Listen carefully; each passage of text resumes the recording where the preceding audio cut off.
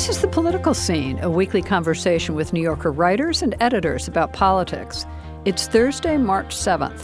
I'm Dorothy Wickenden, executive editor of The New Yorker. In President Trump's State of the Union address in January, he announced his plan to increase funding for HIV/AIDS research with the goal of eliminating the disease by 2030. My budget will ask Democrats and Republicans to make the needed commitment to eliminate the HIV epidemic in the United States within 10 years. We have made incredible strides, incredible.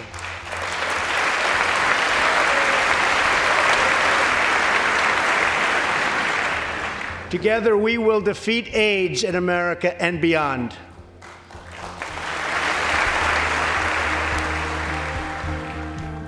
Trump's pledge came a month before the announcement of a scientific breakthrough, a second patient believed to be cured of the HIV virus.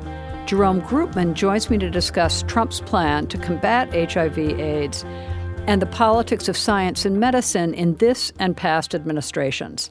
Jerry, welcome back. It's a pleasure to be with you, Dorothy. So I decided it was time to focus on some good news because that's not usually what we do on this podcast.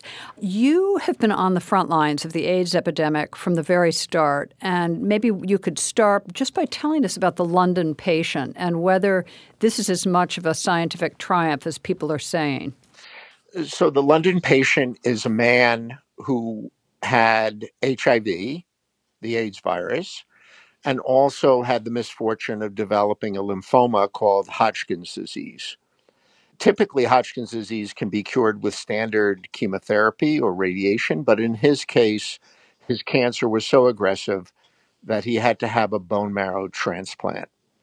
Now, the researchers in England selected the donor to give him normal bone marrow cells with a specific genetic mutation or change. And it's been discovered that about 1% of the European population has a change in their DNA that makes them pretty much resistant to HIV.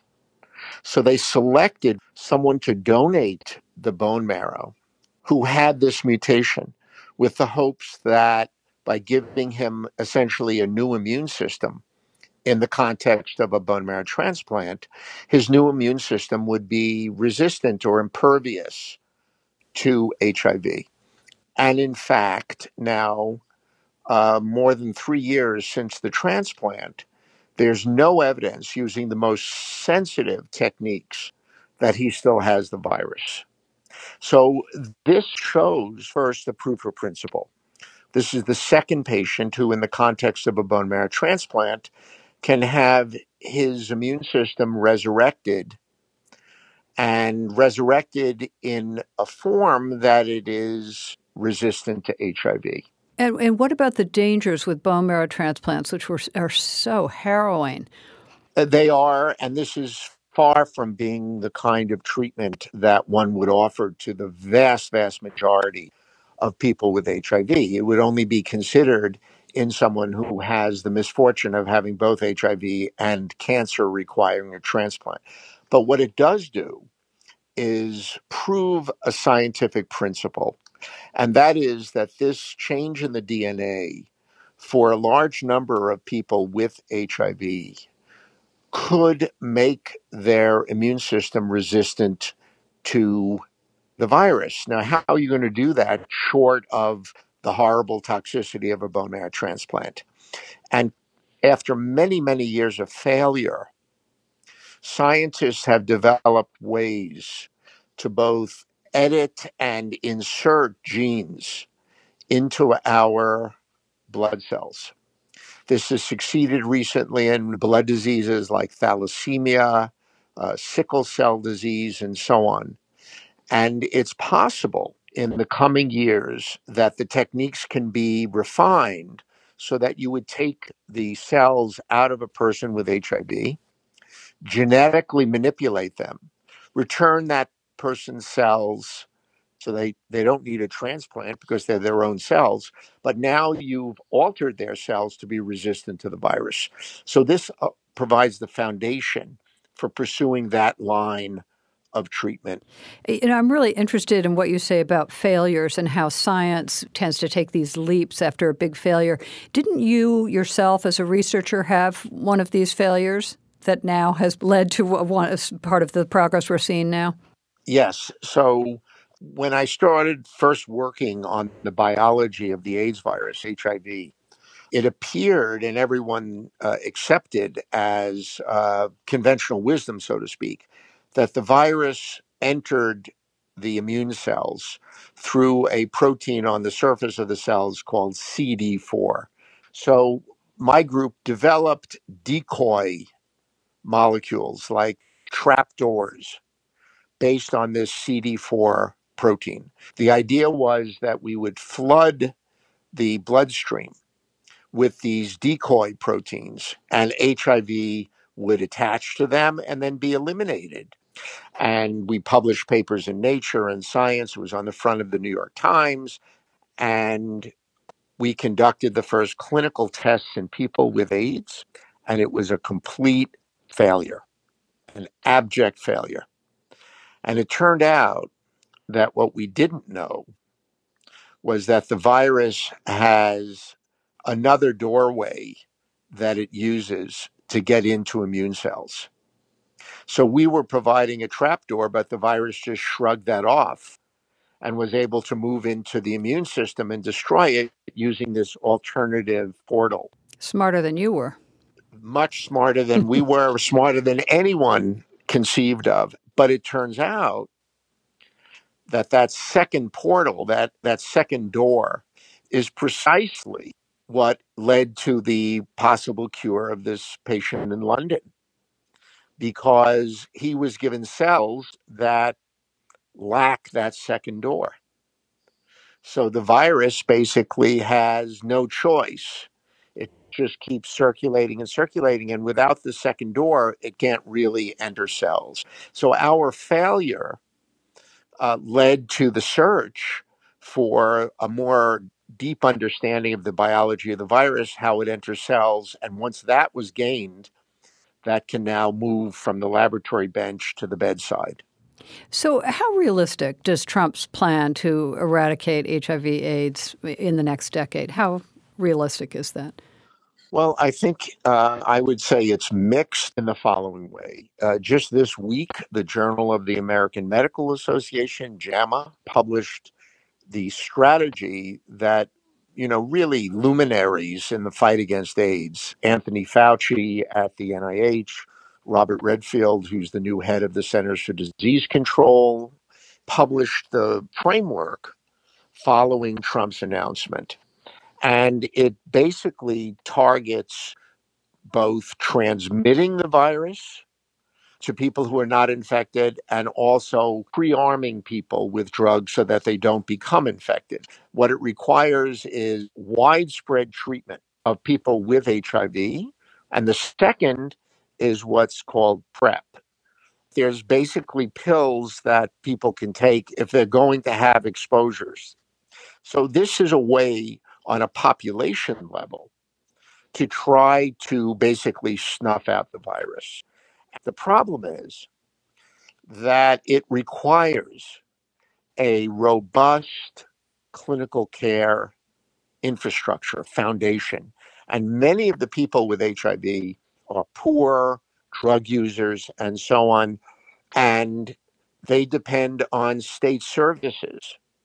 And there is complete schizophrenia going on with regard to wanting to fulfill this laudable goal of snuffing out the AIDS epidemic versus Republicans talking about cutting back Medicaid and also the Paul Ryan trope about entitlements. We saw that the deficit and the debt have exploded due to the Trump tax cuts and the tariffs and all the rest. So I bet we're going to hear the Republicans talking about cutting entitlements. For this plan to work requires more than the intelligence and the drive of Tony Fauci and Bob Redfield and others. It requires the Trump administration to get its act together with regard to making sure that quality health care is provided to every American.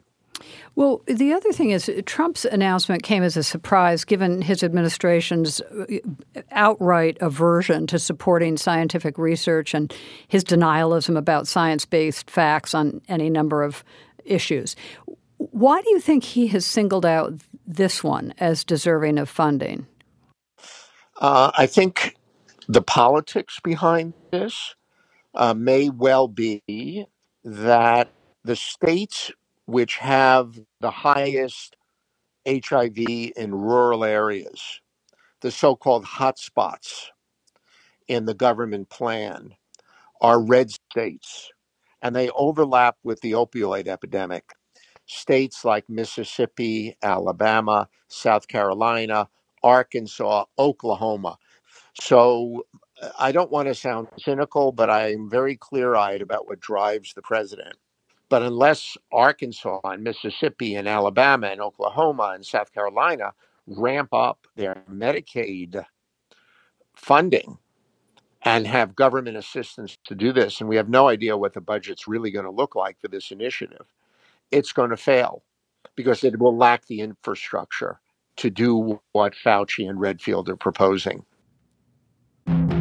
This week on the New Yorker Radio Hour, I'll talk with our Washington correspondent about the many political battles being waged in the Capitol over how to deal with the coronavirus. You couldn't imagine a president personalizing a crisis with a virus, but somehow that's where we are.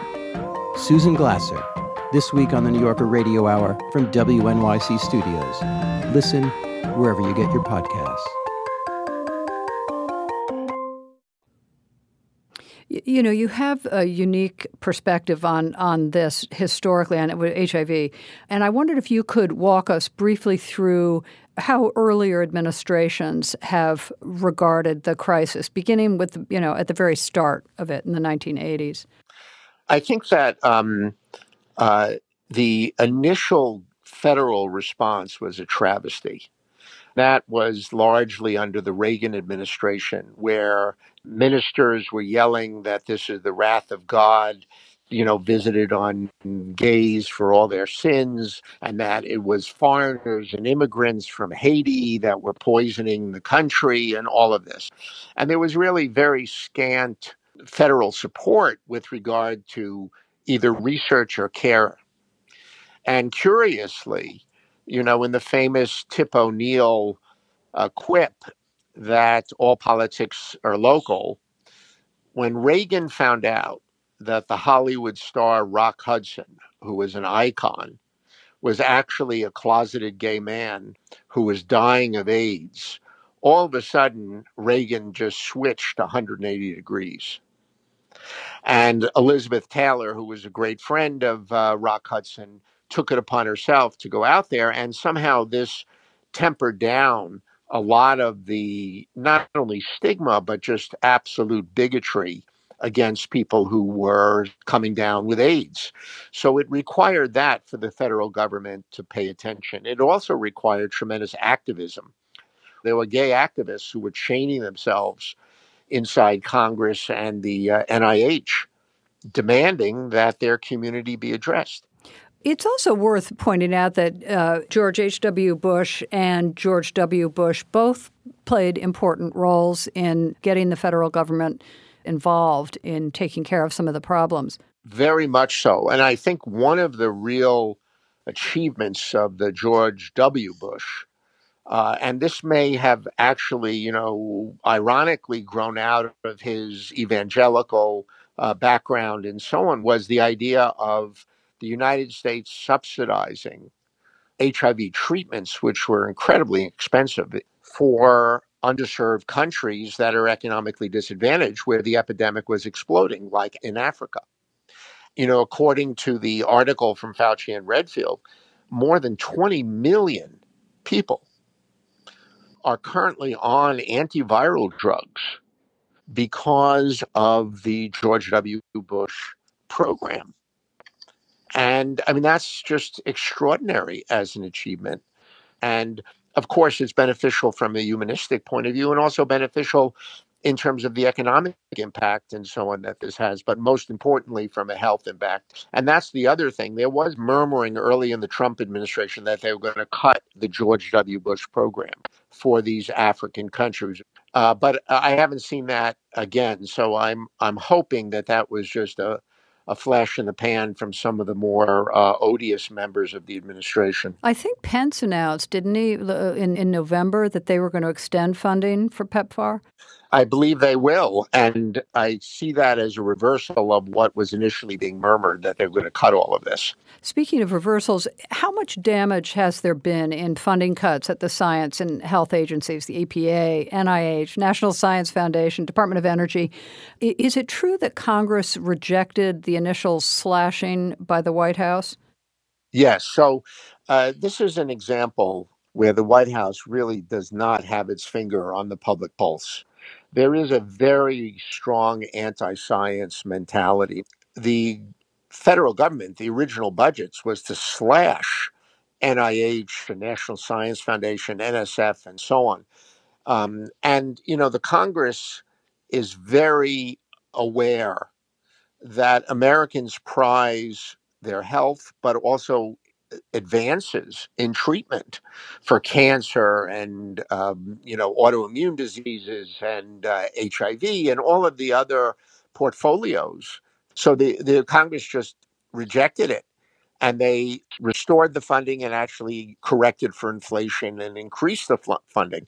So this is one example, a rare example, where you get bipartisan strength in the Congress to block these kinds of destructive initiatives that initially are proposed through the Trump budgets. I was sorry to see this week that one of the most forceful scientific voices in the administration, Scott Gottlieb, the head of the FDA, had resigned. Could you talk a little bit about that? Yeah, I mean, he's clearly a Republican, and he's a free market guy and all of this, but he's a serious physician scientist, and this is public information. He's spoken about the fact that he had Hodgkin's disease as a younger man. So he's someone who experienced and benefited from the kind of scientific progress and medical progress that came out of NIH and from the FDA. As the head of the FDA, he has really pushed forward the accelerated approval of important cancer treatments, and he's also addressed really key public health issues like the anti-vaccination crusades, which are completely misguided and dangerous.